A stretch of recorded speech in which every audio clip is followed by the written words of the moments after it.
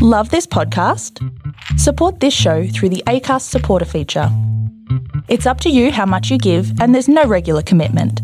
Just hit the link in the show description to support now. Quality sleep is essential. That's why the Sleep Number Smart Bed is designed for your ever-evolving sleep needs. Need a bed that's firmer or softer on either side? Helps you sleep at a comfortable temperature? Sleep Number Smart Beds let you individualize your comfort, so you sleep better together. J.D. Power ranks Sleep Number number 1 in customer satisfaction with mattresses purchased in-store. And now, save 50% on the Sleep Number Limited Edition Smart Bed for a limited time. For J.D. Power 2023 award information, visit jdpower.com/awards. Only at a Sleep Number store or sleepnumber.com. This is Monsters Who Murder, Serial Killer Confessions.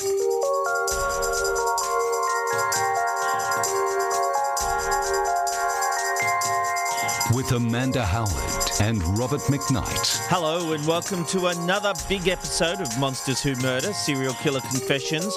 As usual, I'm joined by the serial killer whisperer herself, Amanda Howard. Hello, Amanda. Hello, Robert. It's really odd doing this without seeing your smiling face on camera, but we'll try and do it this way. I know I'm having a few technical issues in the McKnight Tonight studios today, and I cannot get a camera up despite having multiple cameras and multiple feeds. I can't do it. So, yes, today I can't get it up. I knew you'd like that one.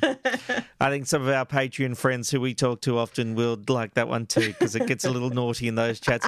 Amanda, today we're doing part 2 of Israel Keyes, and there's an interesting turning point, and it gets really interesting as we hear the police interviews continue, and there's a lot of interview.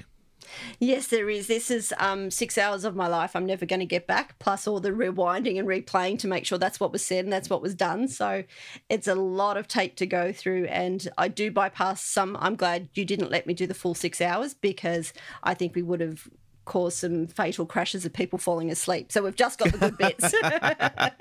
That's what we're all about. Well, Israel Keyes is coming up in our psychological profile a little later, but first let's get to the news. And a woman has caused a major traffic disruption in California when she blocked the 55 freeway with her car. A painted sign on her car said she was the daughter of a serial killer known as the I-45 Texas Killer. Despite having a flare gun, she eventually surrendered without incident. Amanda, a couple of questions. Who is the I-45 Texas Killer, and could this woman actually be his daughter? Well, the I-45 Texas Killer, or the Texas Killing Fields Killer, it's a group of murders that have happened along the I-45. There's at least 30 deaths since the 1970s. And though there's been one guy that was charged with a couple of the killings, police actually believe that there's multiple serial killers working this one freeway. So it's really hard to determine that. But at the same time, because we sort of don't have her identity, we don't know who her father is, which legally that they can't expose anyway. But it just does suggest that this woman is claiming that she is the daughter of a serial killer, and it's something that we've actually looked at a few times before. You know, we've spoken about Dennis Rader's daughter and the daughter of the smiley face killer, and there's just sometimes there's these links that happen, and sometimes it could be that someone does come forward like this and says, hang on a sec, what my father has done links to other cases that are out there, and this is actually on the I-45. So it's interesting to see if this does develop into a charge. So we've never seen it happen this way, and with these genealogy DNA testing that we've had happen before, if someone has done some of that and this woman sort of comes forward early, they may be able to make a match quicker. But it's going to be interesting to see how this plays out. It's certainly a one of a kind. It's interesting she didn't just go to the police, or maybe she did and didn't get any action, and this was a way of getting really noticed. It would be fascinating if her father actually was this killer.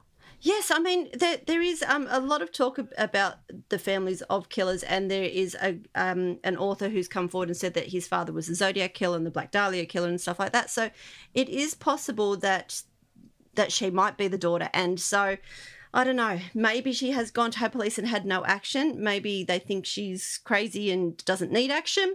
So it's something that I am watching, and I've taken down a few details on this case just to see where it does head.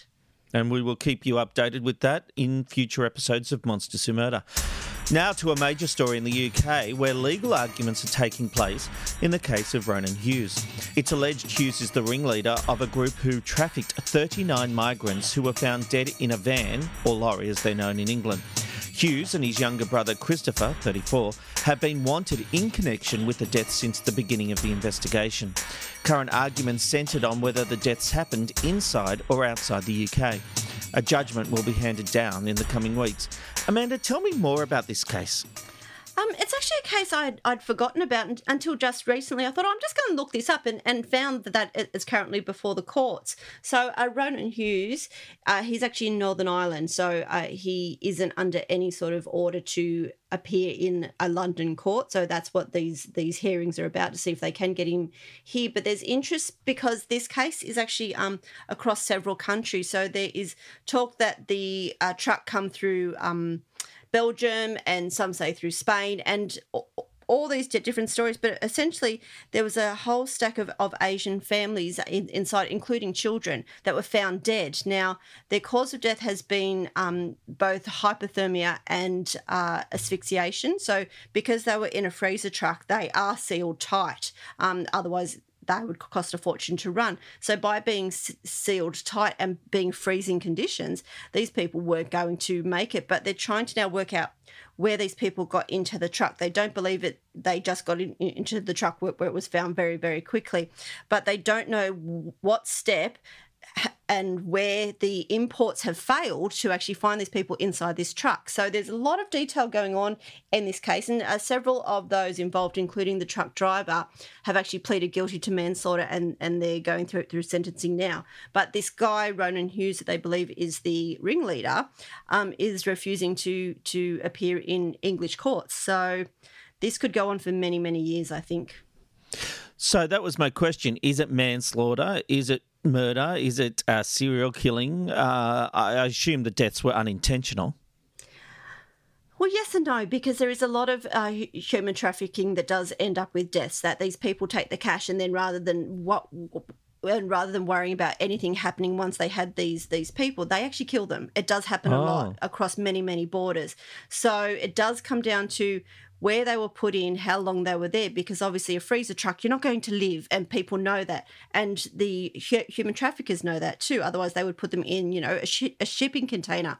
So the fact that these were in these trucks does suggest that there was some sort of heinous decisions made about if they were going to live or die. But there is so many open questions about this, and they really have no idea across the globe where these people got into this truck. So, this guy saying, prove that I was involved, saying I'm in Northern Ireland and this was in England, and they don't sort of have the evidence yet to prove their case. So it's going to continue for a while. Very interesting, and that's another one we'll keep across on future episodes of Monsters Who Murder. In the meantime, we'll take a break and come back with our psychological profile on Israel Keys. Hey, I'm Ryan Reynolds. Recently, I asked Mint Mobile's legal team if big wireless companies are allowed to raise prices due to inflation. They said yes. And then when I asked if raising prices technically violates those onerous two-year contracts, they said, what the f*** are you talking about, you insane Hollywood ass f- So to recap, we're cutting the price of Mint Unlimited from $30 a month to just $15 a month. Give it a try at mintmobile.com/switch. $45 up front for 3 months plus taxes and fees. Promo rate for new customers for limited time. Unlimited more than 40 gigabytes per month. Slows full terms at mintmobile.com. Rob and Robbo. Media executive Rob McKnight. Something brand new is coming to your social media feed. Big Brother winner Ben Norris. This is something bold and informative with a side of humour. And journalist David Robbo Robinson. It's truly going to be something different.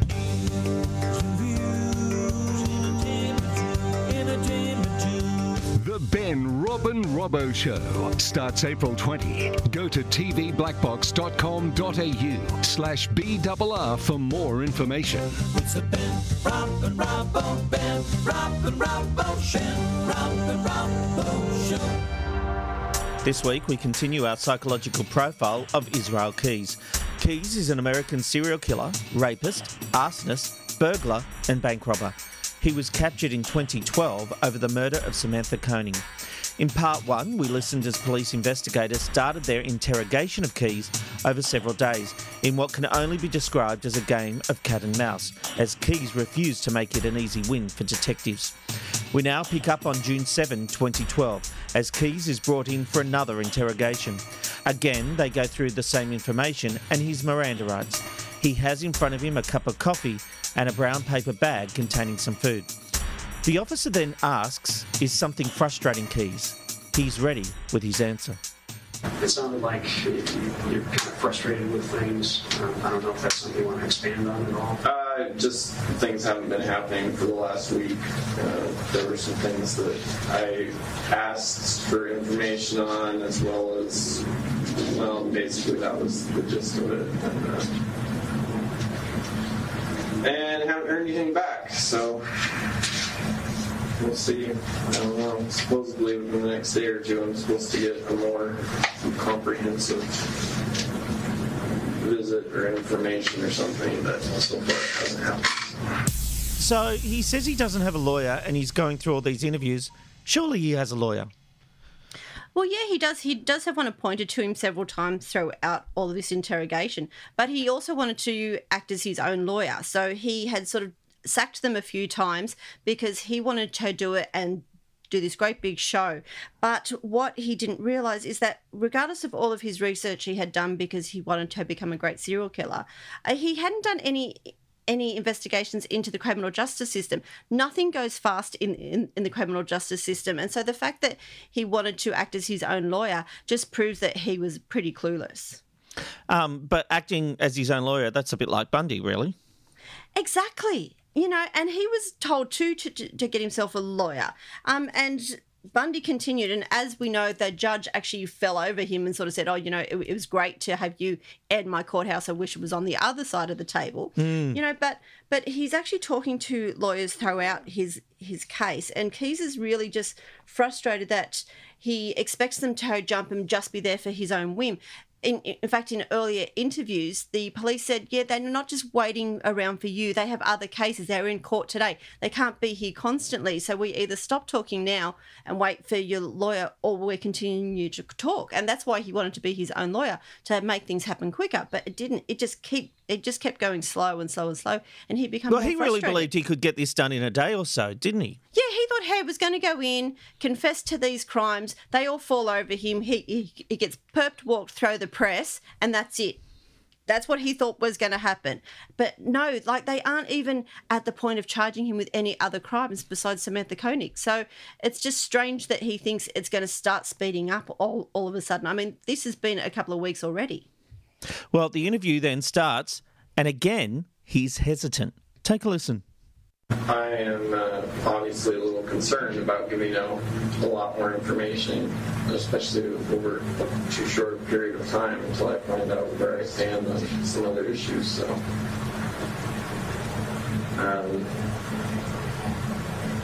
it'd be nice if all these other issues would just work themselves out and resolve themselves the way I want them to without my coercion, but that's not going to happen, so I got to do what I got to do.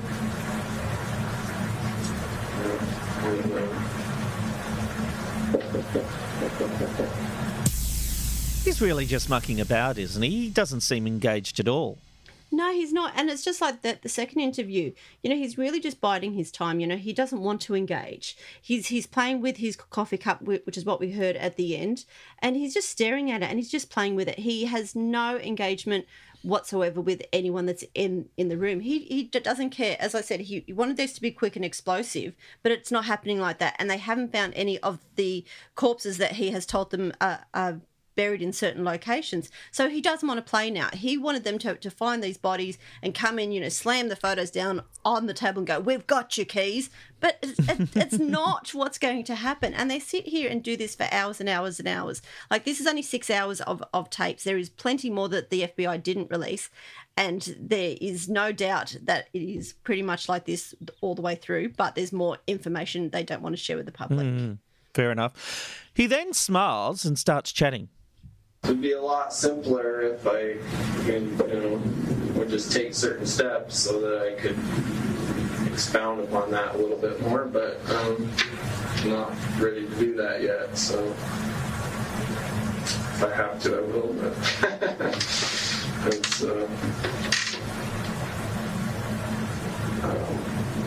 but yeah, as far as discussing things about whether it's the Vermont case or things that happened prior to that, I think that it's probably still going to happen. It's just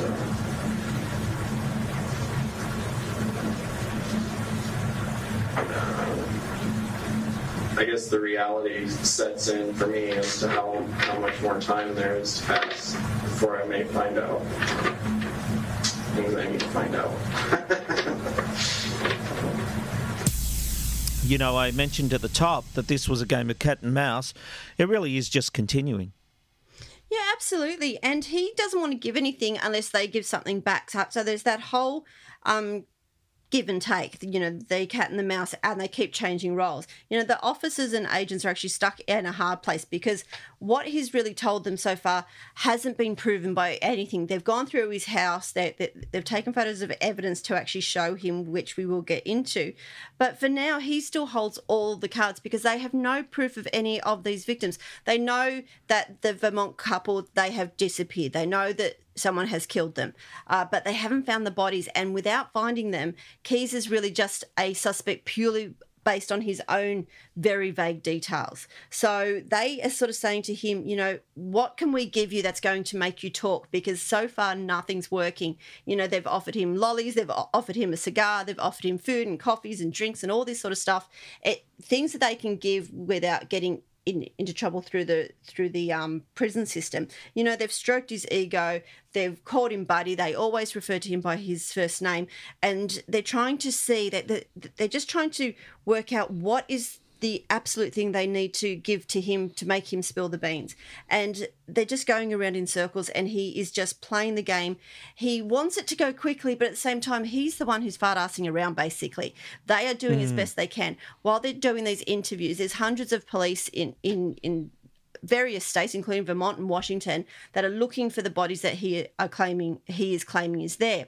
Well, they're really just hanging on. Yeah. Every word that comes out of these interviews, right? Because if he says there's a body here, they're going to go chasing and digging and looking for it.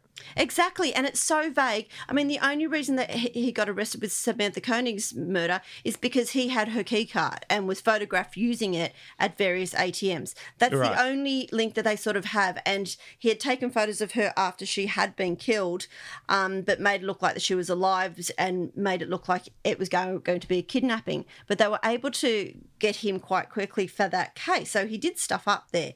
But these other cases, he cannot give them the evidence that they need, and they're saying, well, how do we play this game if you're not going to be involved? Well, then he says something that shows where his mind is. What's your take on our... This isn't the way I wanted to do it. Well, just tell us what your take is on that. Well, my take is, I've said this before, even though we may at this point all want the same end results, that doesn't mean we're on the same team by any means. We've always known that. We're not pretending. So I'm not. I understand that you've got your schedule, you've got your deadlines, you've got things you've got to get done. But honestly, that's of no concern to me. If we can continue to work together and make stuff happen, great. If not, if it's not going the way you want it to, or you're not getting your information fast enough, then do what you got to do. But I already know you'll be back. So, well, and maybe we've been too honest with you then, I guess. I mean, we know we know that we're not on the same team. Well, yeah, because if you're saying, I think what you're saying is you're kind of challenging us, and I didn't think that's where we were in our discussions. No, I'm not challenging you. I'm just saying I know you've got your agenda, what you need to get done, and what you need to. You have to have something to show for it, for your work on this. All right, you're going to explain this to me. Well, he actually believes that they're on the same team. But the officers actually say, well, no, we're not. But they know that proves that they've got his trust. They know that they can push a little harder because he believes that they're working together. And they're not. They're not. He is a criminal. Why would they tell him they're not? Why wouldn't they just play along and say, yes, we are?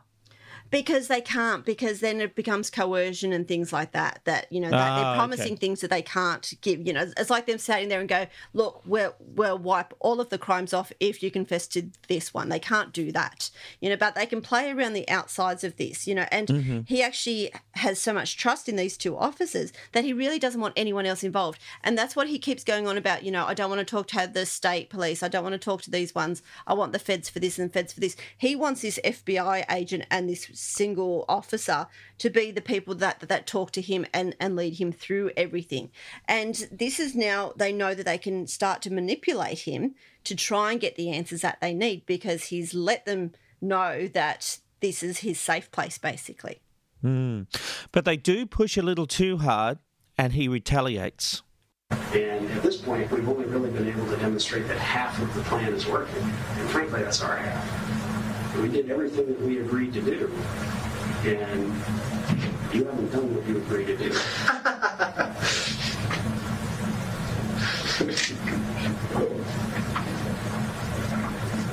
First of all, I didn't agree to do anything today. I already told you that. So,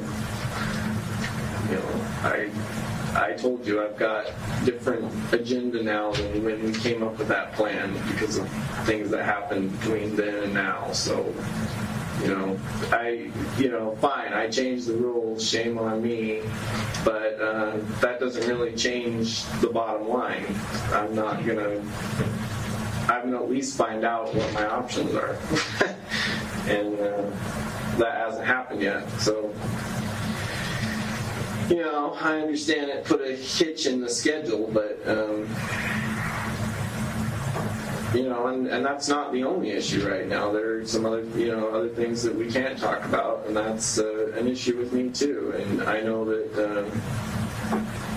there's a lot of debate that these things aren't connected, but to a certain extent, for me and what happens to me in the end, they are pretty closely connected. So. I have to say, he's sounding pretty pissed off now. Absolutely. It's like if you say to someone, oh, you're my best friend, and they go, yeah, but you're not mine. There's this absolute rejection. And this is what he's just had. He's basically said, yeah, we're mates, we're on the same team.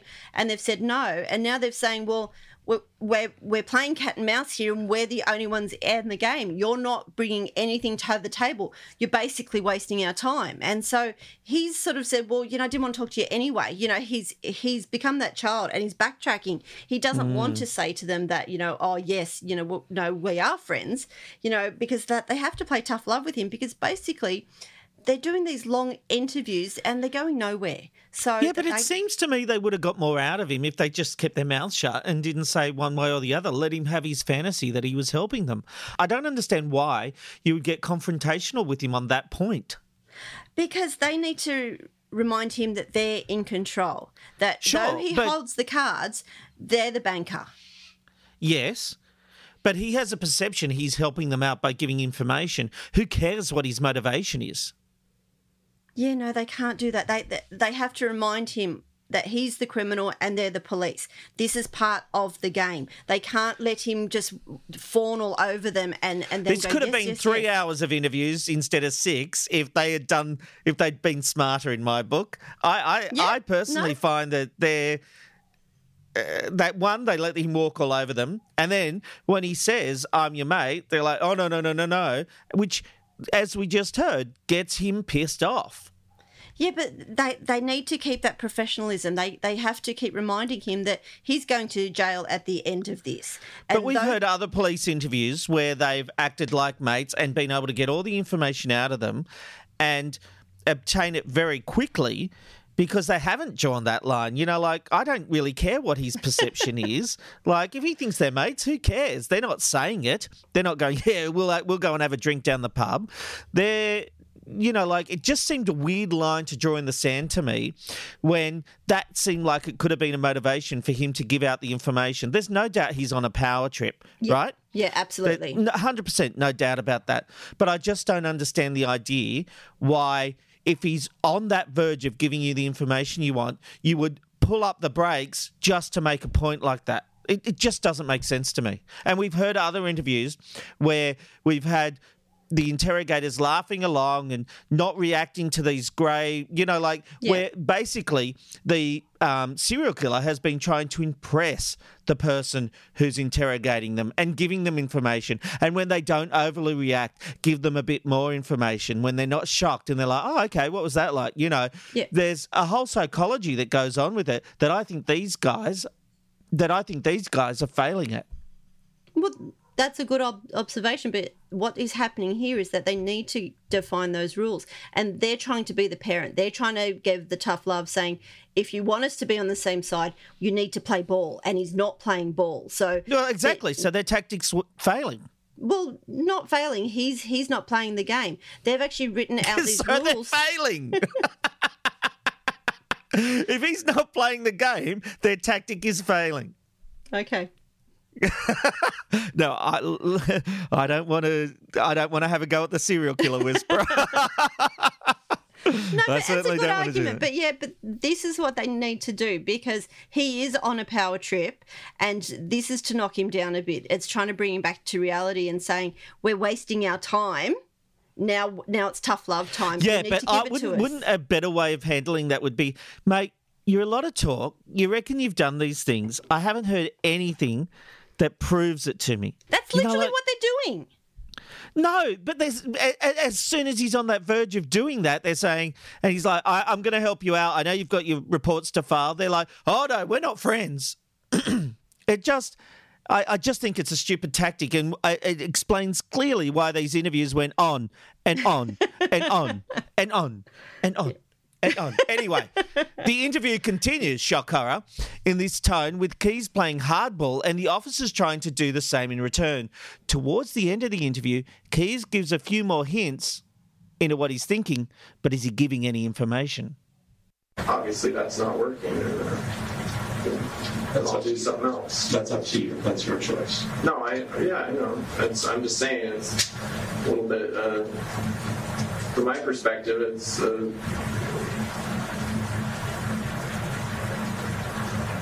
there's several different things going on, and we're trying to keep them all related in my head, and then trying to keep everything moving on all of them separate from each other, but still in the same direction is not an easy task, apparently. So, but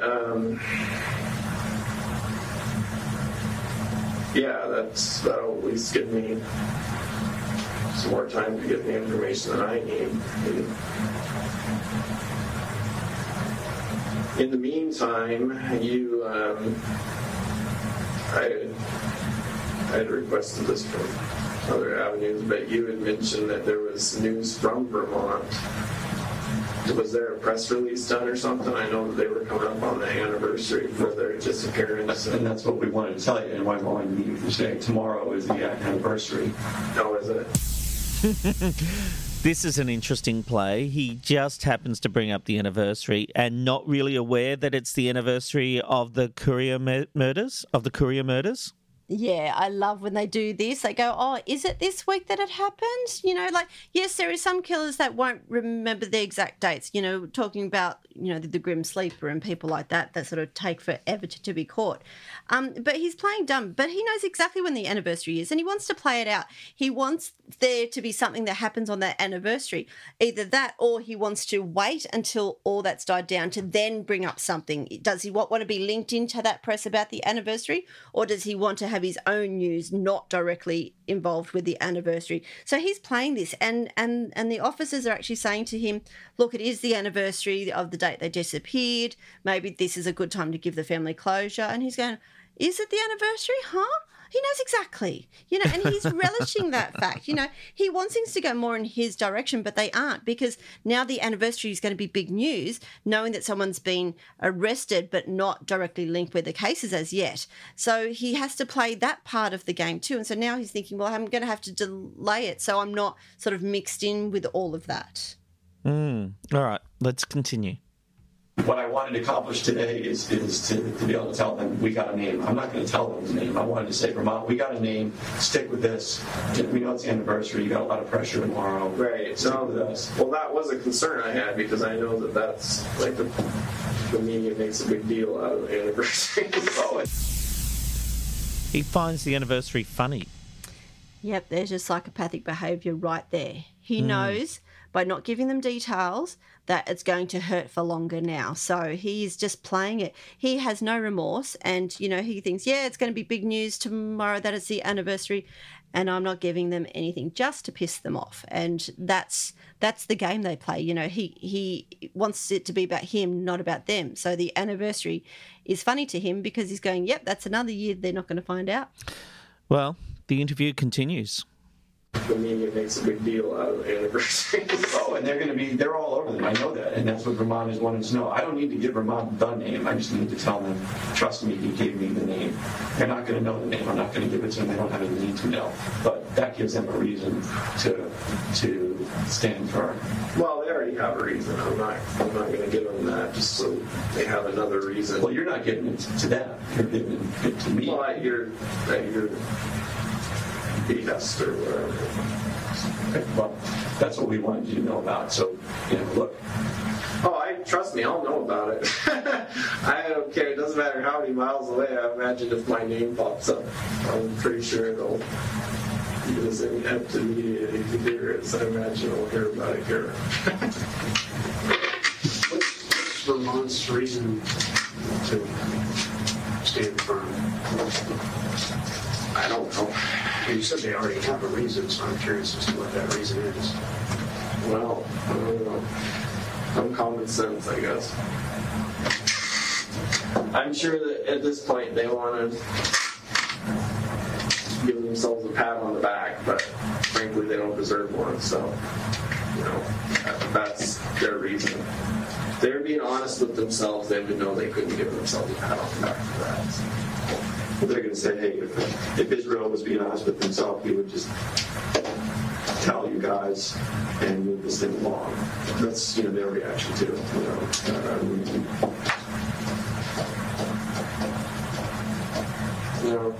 I'm probably more honest with myself than anybody else. You're just looking to hide? I mean, are you looking to hide the information? Is that what I'm getting at? Yeah. You're looking just to hide it. Well, I'll get it to you, especially if there's something in it for me, but it'd be better if my name wasn't attached to it from here till eternity or whatever. He's getting off on this, isn't he? He absolutely is. The game is afoot. He's in charge again because they let their guard down again. They sort of said, okay, what's going to happen now? The anniversary's here. Can we give them something just to get them through, knowing that it's one step closer? And he laughs and says, I don't care. The anniversary's here.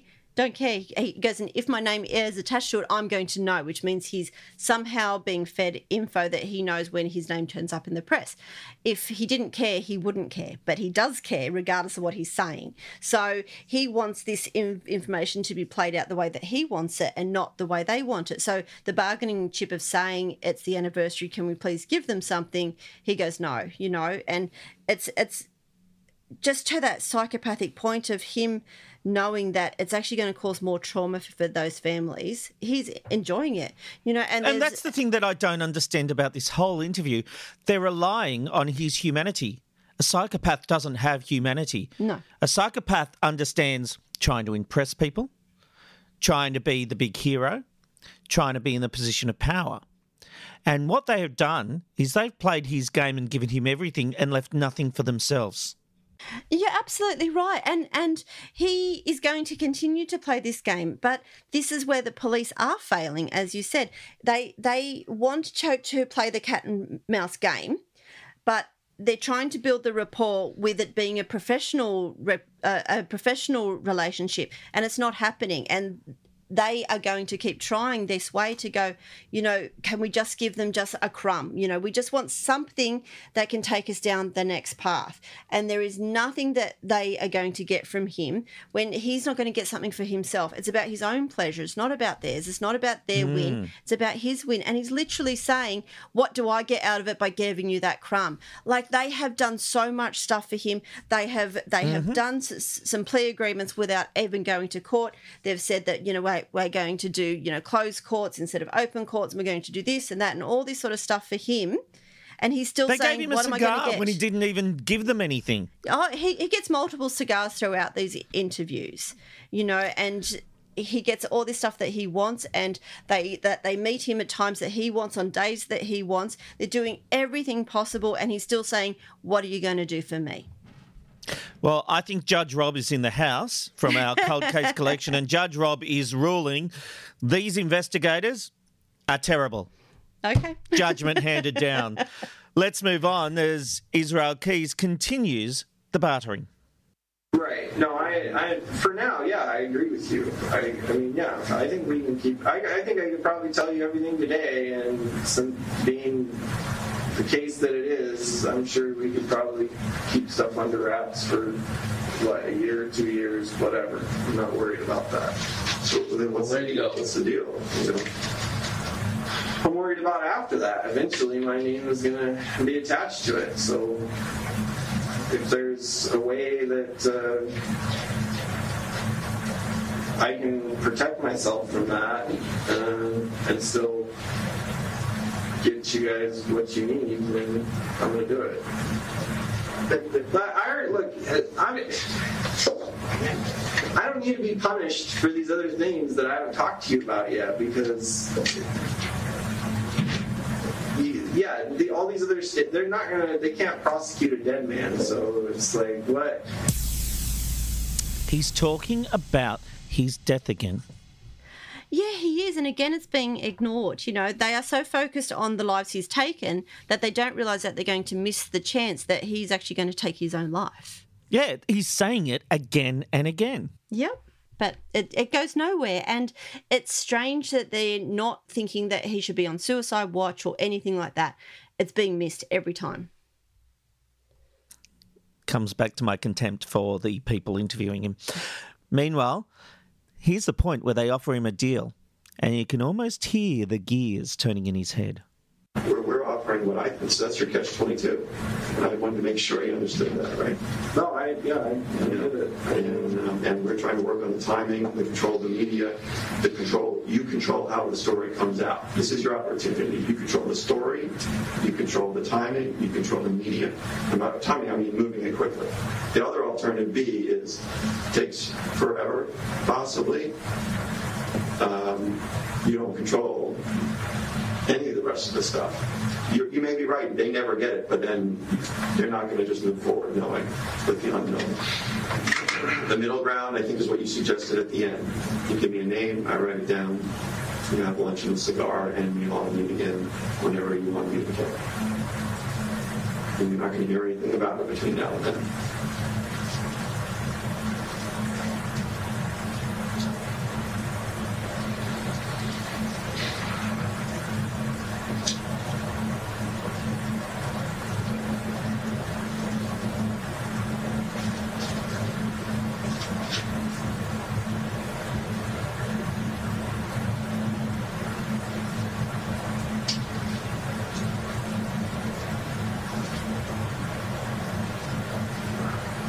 No, I'm not doing it. Okay. What's going through his head? Well, that silence was him weighing up his options. It's like when you kill someone, you can only kill them once. He can only give this information once. So right now he's holding the cards, and therefore he has the power, and they're trying to offer him whatever he needs, including lunch and a cigar again. But he knows that once he hands over something, he can't take it back. So, right now he's sitting in an air-conditioned office. He gets good coffee, good food, good cigars, and yet if he rushes through all of this and gives them everything that they want, like we've seen a lot of killers do, then he's going to, a crappy prison with crappy coffee and crappy food, and that's it. And everyone's going to forget Israel Keys. So he has to do this slowly, and he has to just give them enough of a crumb for them to continue coming back. But as we heard, he sat there and thought about it. They thought, right, this is it. Because we've done these silence takes before where we've seen a serial killer sit there and they have the choice to go ahead or to refuse. He's one of those that says, yep, nah, not today. And that's what he's done. He's just over. He goes, yeah, I'm not giving you anything today. He's expecting them to come to him with some sort of plea deal that's not coming, and he won't ask for it outright. He wants them to bring it to him, and it's not going to happen. Well, the investigators give up trying and the team leaves. We then head to the fourth interview on July 26, 2012. In the room this time is still Officer Jeff Bell and Assistant Attorney General Frank Russo, but also this time Special Agent Jolene Godin. There have been a few interviews between the third and fourth tapes, but they have not been released. I just wanted to let you know, I know you weren't real concerned about the boat, but I told you when you left last time that I had a video list of what was actually taken from the boat. Right. And what they do is they print out a receipt. They don't have the actual receipt. This is just an internal document, but I can show you on here what they took. Total of 19 items seized, but some of those are swaps. They're not actual things. Right. So unknown materials, these I'm assuming were like pieces of thing, or like stains that made with blood or something like that they chipped up and stuff, because that's based on where they were taken from the engine area. Fibers and fragments, same kind of thing. I don't know what that is. I can ask about that. Ball of unknown material. My guess is it's probably here. Hopefully the lab will know. That's why you call it a ball of unknown material. Maybe you could shed some light on that if you know. You know what the ball of unknown material is? I'd have to see it. Amanda, just starting off here, this is a very different vibe. Yeah, and it's very different this time, but this time they've actually brought in evidence that they have. So now they're not going blind. They're coming in with him with basically cue cards to say, right, well, we're going to show you something and you need to respond to that. And they hope that this game will actually get him to start talking, because nothing obviously has worked previously. And so they've changed it up a bit. They brought a female officer in, which is quite interesting to do. It's been done before. And they are hoping that by asking him to explain things they already know may get him to even give up one little snippet. I mean, this is why these are recorded, because they can go through it 100 times then and pick up every nuance. Well, he does make it clear, though, that he isn't cooperating. It doesn't get me anything I want. It doesn't get me anything that I'm not going to get anyway. You just said Vermont is chomping at the bit now. They want to see me indicted for this. In their jurisdiction. Whatever. I mean, the whole deal originally was that I would be charged federally with it, and now you're ready to just hand it over to them and let them charge me. So I don't care. If they want to charge me, it's pretty clear at this point I'm not going to get what I want, at least not. I'm not going to get a straight answer on what I want, and I apparently I misunderstood the way the whole process works from the beginning, so all the information that I've given you now is probably going to get out anyway, so. Again, he's laughing about the publicity, and for someone who doesn't want publicity, God, he talks about it a lot.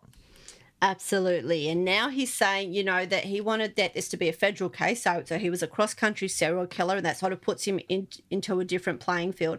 But now it looks like that Vermont wants to actually go ahead with their own charges, because he is stuffing it around. He's realising that all this stalling is actually causing it to be a different issue. And if he's charged with one case here and one case there, it's not going to make him this big, scary serial killer that he wants the publicity to know. He wants the press to be out there writing so that why he's wouldn't a they serial have just killer. said, mate, you are not giving us anything, so Vermont can have you as we keep our investigation going.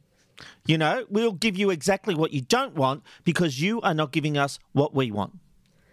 Because the game plays for as long as it needs to, and this is what he thought was going to happen. He thought he was going to go in there. Exactly, use what he wants against him. Yeah, well, that they had made a court-mandated agreement with him that they were going to do this for federal case. Now, the federal case can't stop the individual states coming up with their own cases. Mm-hmm. So they're sort of saying we're now chomping at the bit. We now have to get ahead of this because it's not going to go down the way that we promised you it would because you're fart-assing around. And he goes, yeah, but I don't care because you're still not giving me what I want. We still don't know what it is precisely that he wants. I think he just wants to walk out the front door.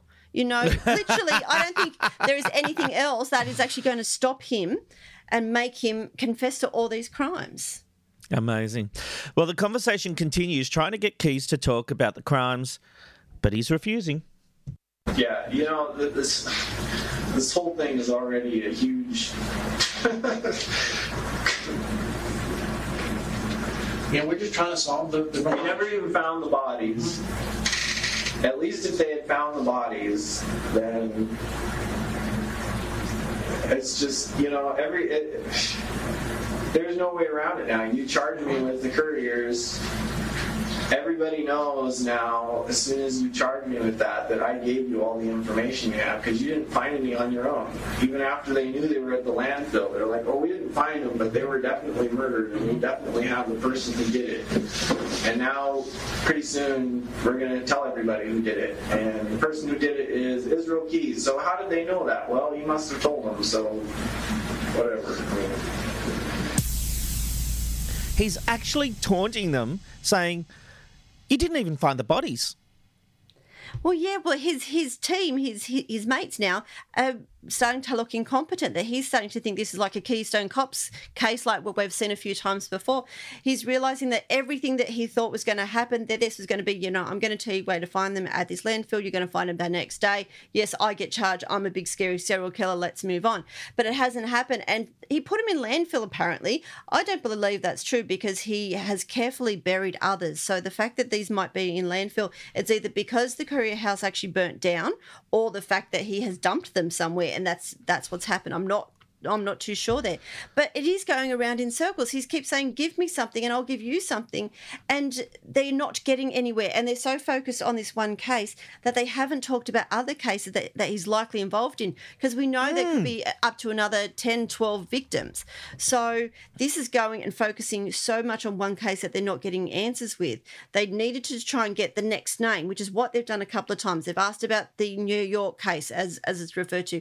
They've asked about the boat cases, which we are actually going to get to, but he's just continuing on with this, you know, I'll do what I want. And he even actually stops this interview at one point and gets a court-appointed lawyer to turn up, who was Richard Kirtner, and he said, don't talk to them. Don't say another word. He goes, yeah, okay, and continues with his fluff, but it's not going anywhere still. Well, as you said, it went nowhere, so they resume on November 29. And there's a physical change in Keys' appearance, isn't there, Amanda? Well, yeah, I mean, obviously his hair's grown longer because he's been incarcerated now for about 5 months. But he's also quite thinner and very pale. So you can tell that something's changing in him as well. And we know that there is bound to be many interviews between the July one and this one. But his prison scrubs now are actually hanging off him. So he's lost a lot of weight. And so there's a lot of stress probably behind all of this, because he doesn't want to play the game the way they want to play the game, and they want to play a game different to him anyway. And so there's so much confusion and details that are being lost here that it's still going on. He still hasn't been charged with these other cases, and it's 5 months later. So can you imagine the frustration that has gone before we finally get to this interview? But he is cooperating this time. But again, that laugh, Amanda, it's still there as they show him photos of things they found at various locations he had lived. I think the rest of these were duplicates of some of those. Have any questions about this stuff? We're going to get all of this up here, and so once we get it up here, we can pull it out. Like, we'll grab this stuff to see what that is. What the invoice is. Okay. Some of this other stuff. Yeah, pretty little interesting. Do you know who's that belongs to? Yeah. We'll bring it in when we get it. Sure.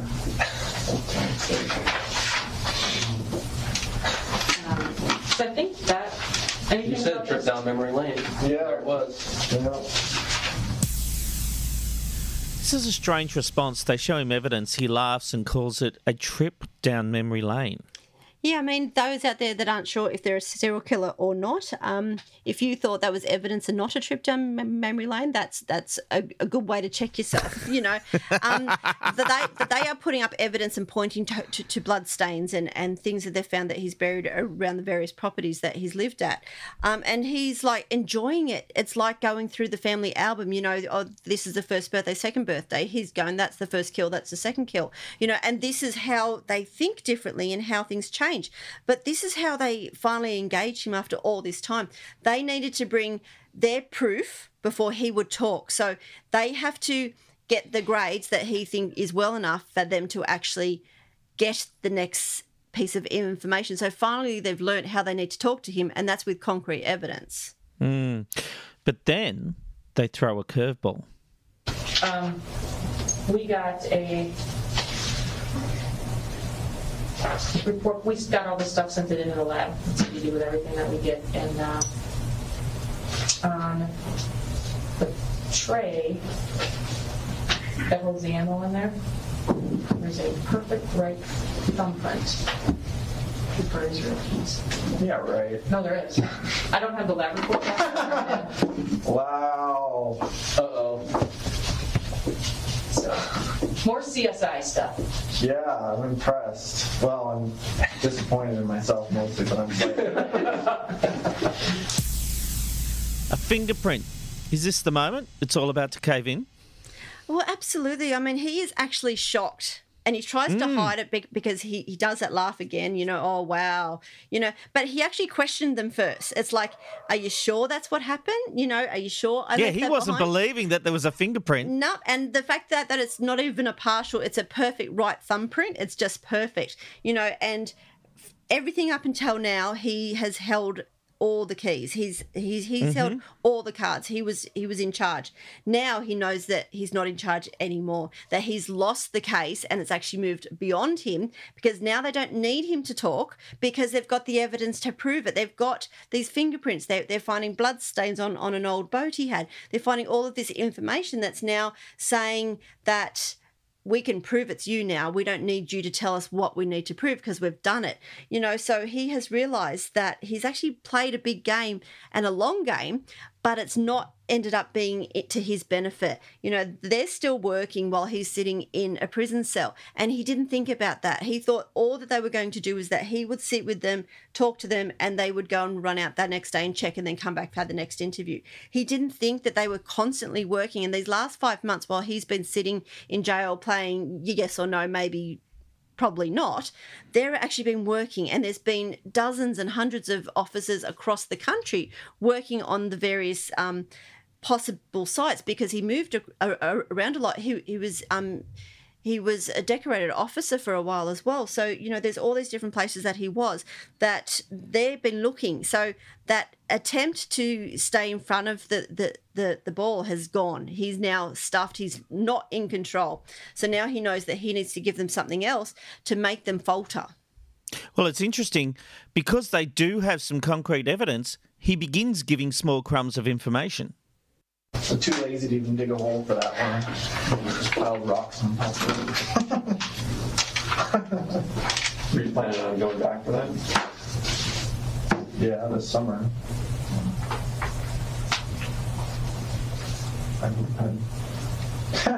That would have been a good trip. I still can't get over the disappeared house in Vermont thing. Big plans for this summer back there? Well, I was going to go back there. I picture driving up, looking everywhere for that farmhouse and not being able to find it. To burn it down? Yeah, that would have been funny. But whatever, you guys did that for me. This is really extraordinary. He's now even talking about future plans had he not been caught.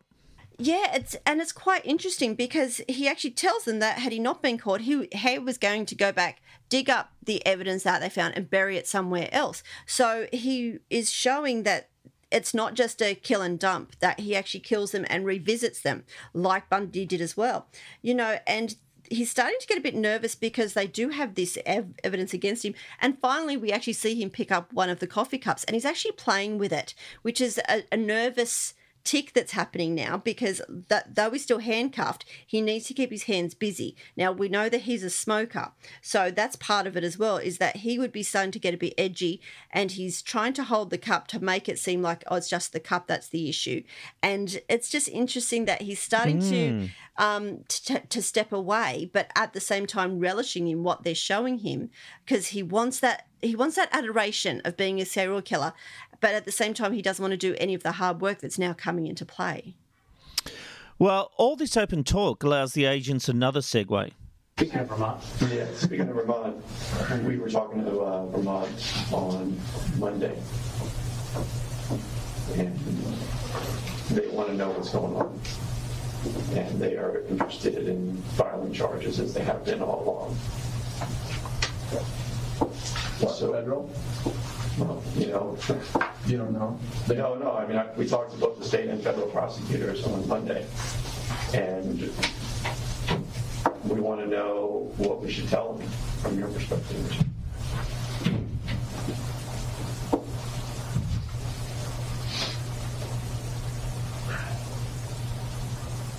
Well, it's a little hard to talk about my general overall perspective right now for obvious reasons. So, well, just tell us your perspective. I understand that, and we're not going to do that, but we are interested in your perspective on the Courier murders, because that's what they're interested in, right? And they're also interested in your cooperation on other crimes and where that stands, and whether you intend to follow through on some of that. And so that's the kind of thing that they're looking for from us. Well, like I said all along, my cooperation on other crimes is dependent on what's going on with crimes that I'm already charged with. So. And I've said that all along.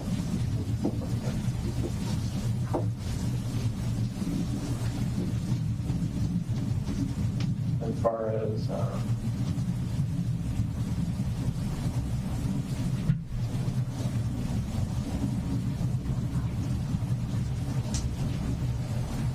I'm losing interest in the legal process, I guess you could say. He sounds fatigued.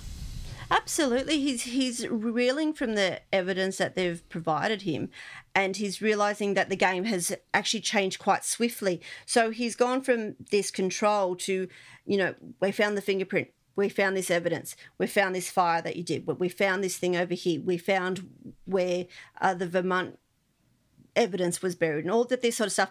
And they're bombarding him now that he's actually unsure of how to move forward, because it's not this, A and B equals C. It's they're throwing the whole alphabet at him, basically, and he is so perplexed by it all that this is what he expected at the beginning. And now that it's happening 5 months later, he has already played out his entire game, and it was just getting to a point that it was completely monotonous, that now it's coming to an exciting place, and he doesn't know how to play the game now because he's trained in doing it the other way after all these months. That's really interesting. Well, he returns to the I'm already the bad guy stance. Well, you've known, and we've been, we've talked about this quite a bit, that Vermont is willing to be patient if they think that there's forward momentum on solving other crimes, and I know that you don't care about that from the perspective of families of other victims, but Vermont does, and so there's a way to meet in the middle by giving something that they can then have. No, they don't need to know the details of it, but they need to know we've gotten some details so that they can continue to hold off.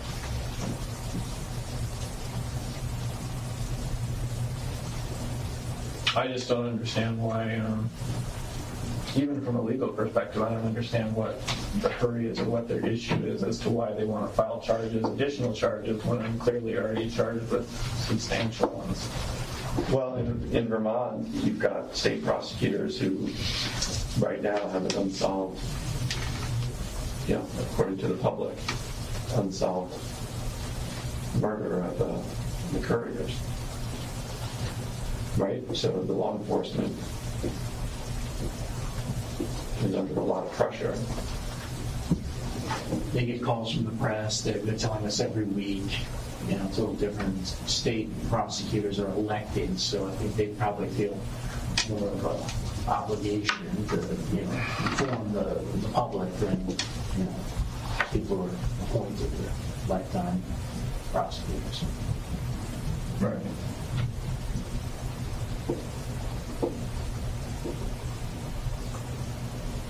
But since they called off the search for the bodies,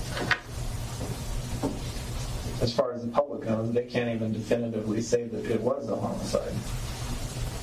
I know they already told everybody it was. The investigators are actually impressing me now. They're doing a turn now that they're on the front foot. They're on the front foot. Keys is fatigued. He's backpedaling. This is where the investigators should have been at the beginning.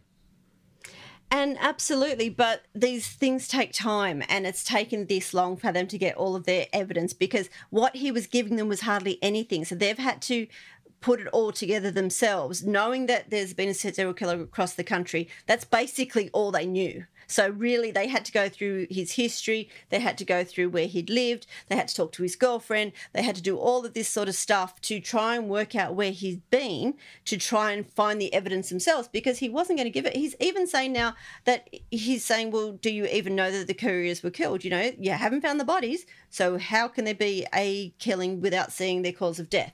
So he's just going to keep playing this game now because they're in control, which is what he didn't want. Well, they continue to plead, and then Keys does something he had held off for months.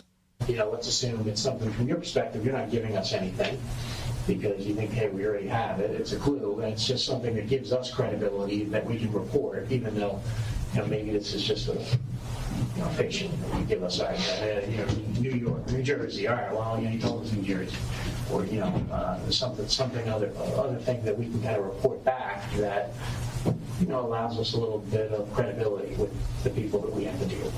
Right. Did you find any knives in New York or in the boat? Folding knives. They're about 6 inches long. I don't know. I think there might have been in the boat. He told us he thought there was knives in the boat, right? I think there was a knife. There's 2 knives that were not in Kimberly's house, and I don't know where they were. I thought they were in that bucket. I thought that they were. I may have left one in New York, or I thought there might have been one in the boat. Just knives that I had from a long time ago. But I haven't seen him in any of the pictures, so I don't. Yeah, it's Ted. Yeah, I can find out about that in the boat. I don't think there was a knife found in the boat. I don't remember a knife being in the bucket though in the photos.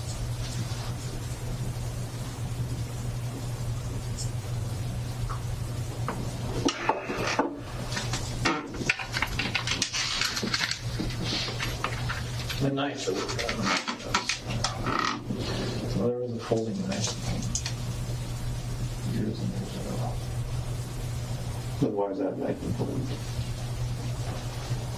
Well, it's a folding knife, so I don't know. If you took it apart, you might. Would there be blood on the knife? There might not on it, but maybe inside. It's in the joint or something. The kind that has the handles are actually bolted or screwed to it or something. It's not a solid piece. Nothing you can disassemble it in some manner. Yeah, it's like riveted to there. Would the blood be from a long time ago or just the knife? No, the blood's not from a long time ago, but I haven't carried it for a while, so I couldn't remember where I left it. Any other places where it might be? No, I don't. Well, it was in the boat. It was a long time ago. Well, 2005. Right. Yeah, I mean, they're both knives that I got before that. So. And would those be associated with the Washington murders? Yeah. Finally, a confession.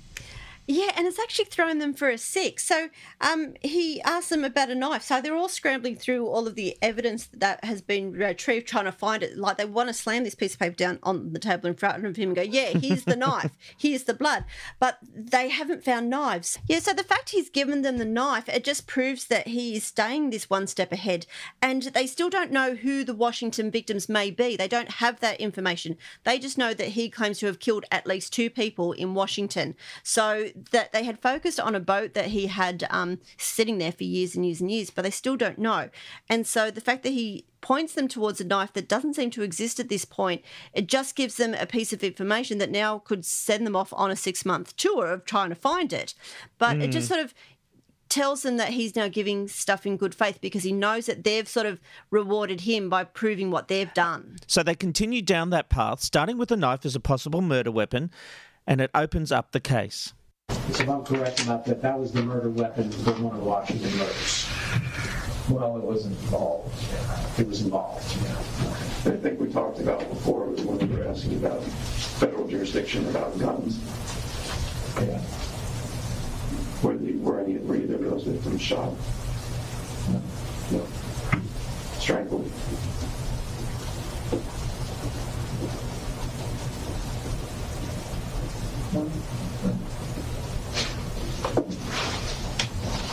We'll get the whole story eventually. Right, we're just going to get parts so that we can move. No, the only person I ever shot was Bill Courier. Everybody else is strangled. Yeah. Or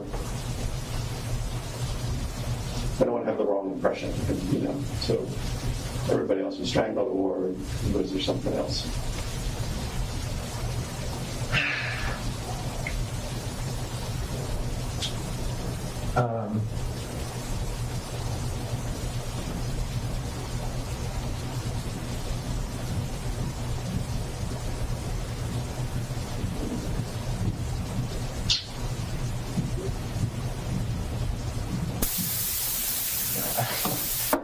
One of the Washington things there was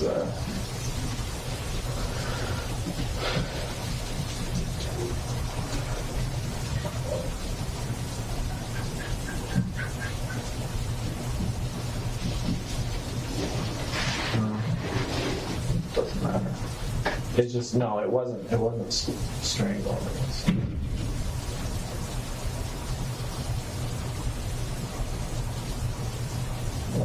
I hit somebody in the head, so. Did you mean to kill them or they died? Was there a struggle and you hit them and they died, or did you mean to kill them that way? No. I wasn't trying to kill them, I just took them out of action. So he strangled his victims? So it looks like that he strangled many of his victims, which is not only a loss, but it's a win. It's a win because he's given them the evidence, but it's a loss because there's less physical evidence that's going to be available because, one, these victims have been hidden for so long, and 2, because there's no knife with blood like he's just offering.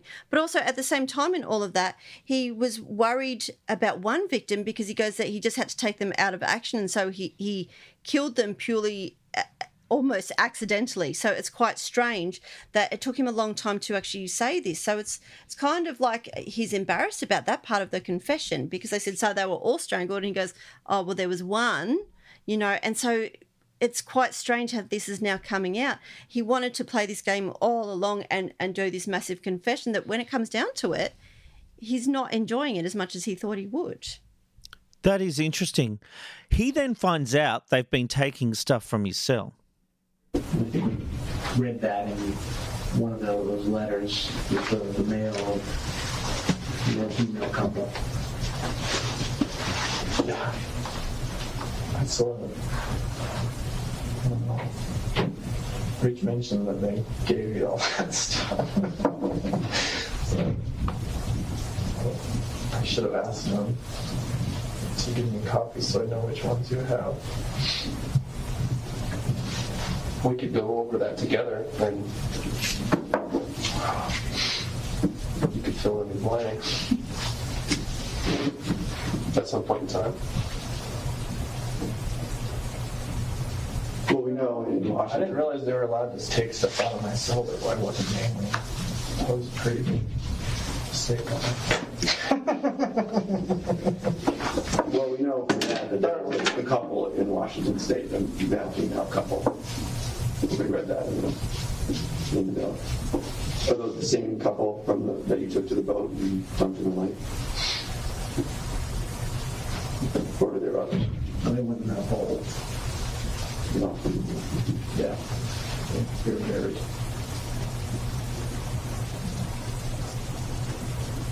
Yeah, that was a while ago. That was a long time ago. Right after the military. Is that right after the military? You told me it was right after the military. After you got out of the military. It was before I got the boat. And you had told us one time that it wasn't long when you got out of the military that you killed somebody, and it was that sort of feeling that you needed to do something that was hard to resist. Yeah, midway's in Boardington. Amanda, he seems quite clever, but a little naive when it comes to what law enforcement will do, and his reasoning for killing was the town was boring. But I'm intrigued about the fact he didn't realise that they could go into his cell and take stuff. I mean, yeah, I cannot believe that. Doesn't he know that they toss cells often and, they will suddenly give you a shower at 3 a.m. purely because they know that there's going to be something in your room that they're going to take? So many people, so many serial killers I've spoken to over the time have said that. They're like, yeah, when I have a 3 a.m. shower, I know that something's going down and they're going to go through my room, because they just sort of suddenly turn up and say, grab your soap, you're going for a shower. So the fact that he doesn't think that this is happening, that while he's sitting there getting a cigar and a coffee, that they're not tossing his cell. So the fact that they obviously put it back so perfectly afterwards just proves that he was totally clueless about that, but yeah, and the fact that he killed in one town purely because it was boring. I mean, we're talking about a psychopath. He believes that he has to have a reason, and that was good enough for him. And what is strange about this confession he's going on here is that they asked him, was that the couple, was the Washington couple the couple in the boat? And he actually corrects them and says, no, that's a different couple. Like, he could have lied there and said, yep, that's it, and kept the count down by 2. But he chose to be honest and say, yeah, no, they went into a hole. So he's now totally blindsided and he doesn't know what's going on. And he's lost total control now, that now he has to play the mouse. And they're playing with him now because they've got what they need and it's opened now. And he knows that they've been doing more than he thought they were doing, because they come and see him and say, we've got no idea what's going on. He didn't know that they knew exactly what was going on, and they're getting blood spatter from the boat, and they've been and found his weapons at his girlfriend's house, and they've taken photos of his truck that he had as a tradesman. They're going through all of this stuff, and all this time that they've been playing it, we don't know what's going on. Here's your proof that they did know what was going on. Yeah, but you know what? Judge Rob stands by his earlier criticism, because I think this case could have been wrapped up a lot sooner. Absolutely. I totally agree. Look, when Keyes shuts down about any further victims, they ask him about the various caches he had hidden. Could be a different Washington cache. No. The one you talked about? No.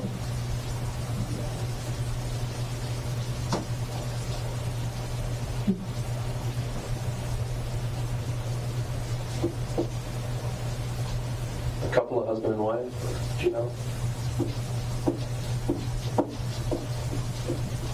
I'm not going to talk about that. So. What about other caches, like another cache?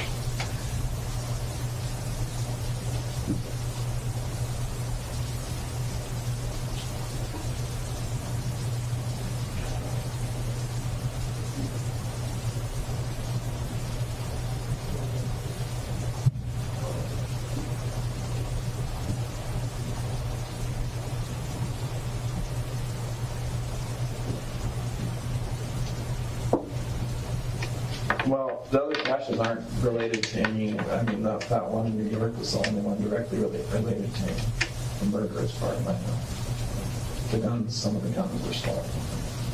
Well, that would give us something to go on if there was a cache that they could go and retrieve.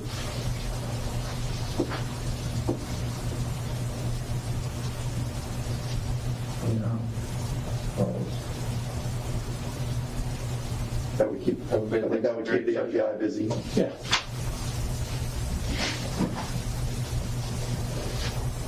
I'll have to think about which ones I'm willing to part with.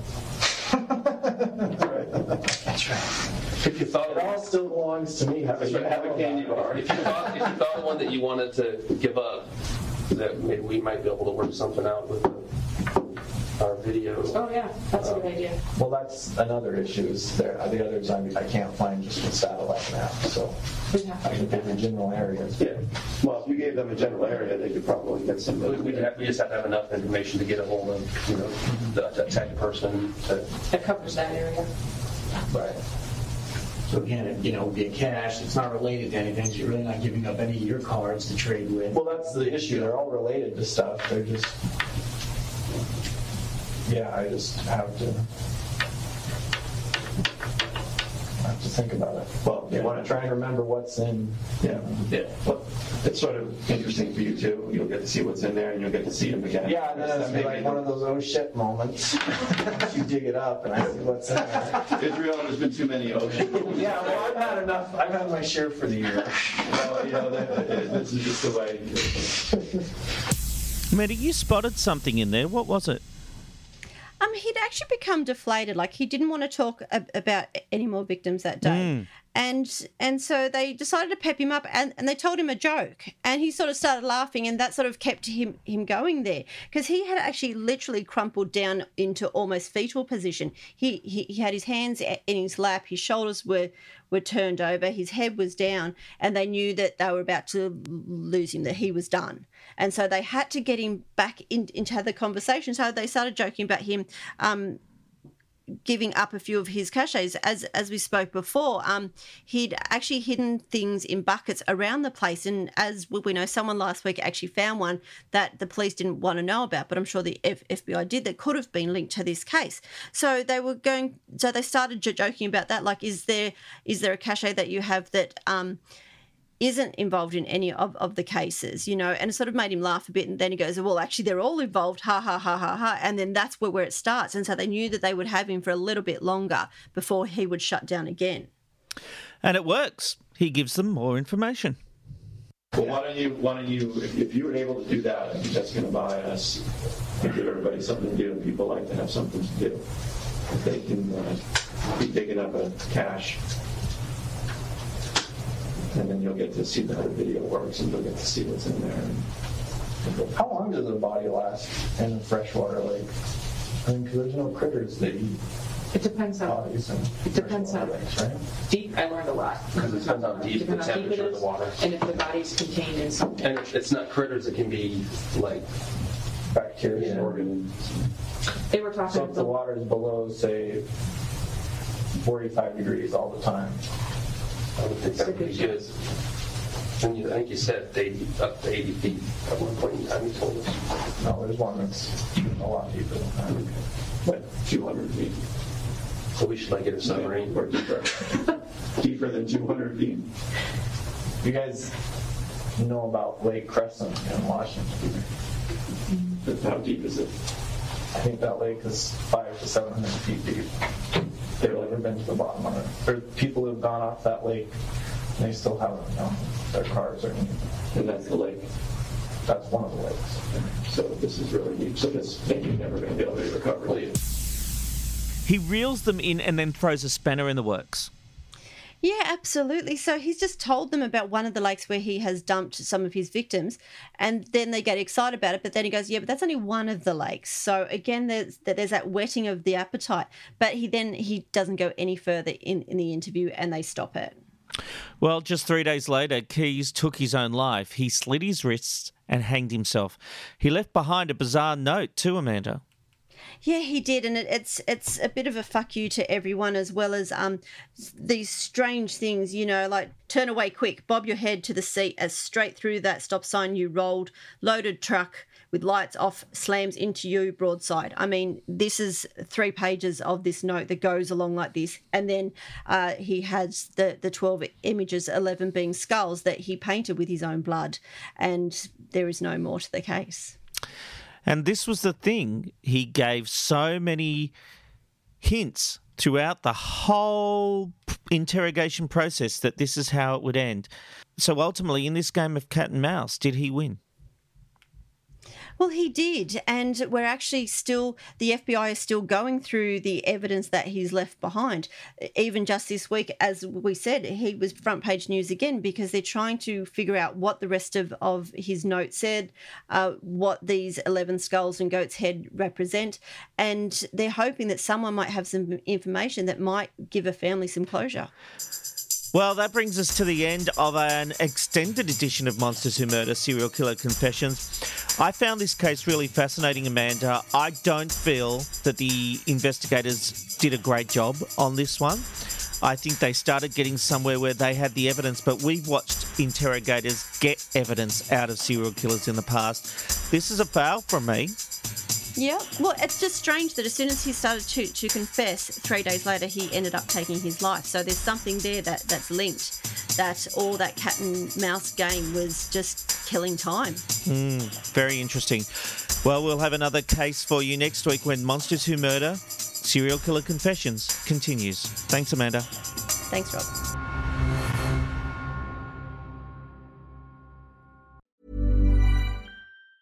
Planning for your next trip? Elevate your travel style with Quince. Quince has all the jet-setting essentials you'll want for your next getaway, like European linen, premium luggage options, buttery soft Italian leather bags, and so much more. And is all priced at 50 to 80% less than similar brands. Plus, Quince only works with factories that use safe and ethical manufacturing practices. Pack your bags with high-quality essentials you'll be wearing for vacations to come with Quince. Go to quince.com/pack for free shipping and 365-day returns.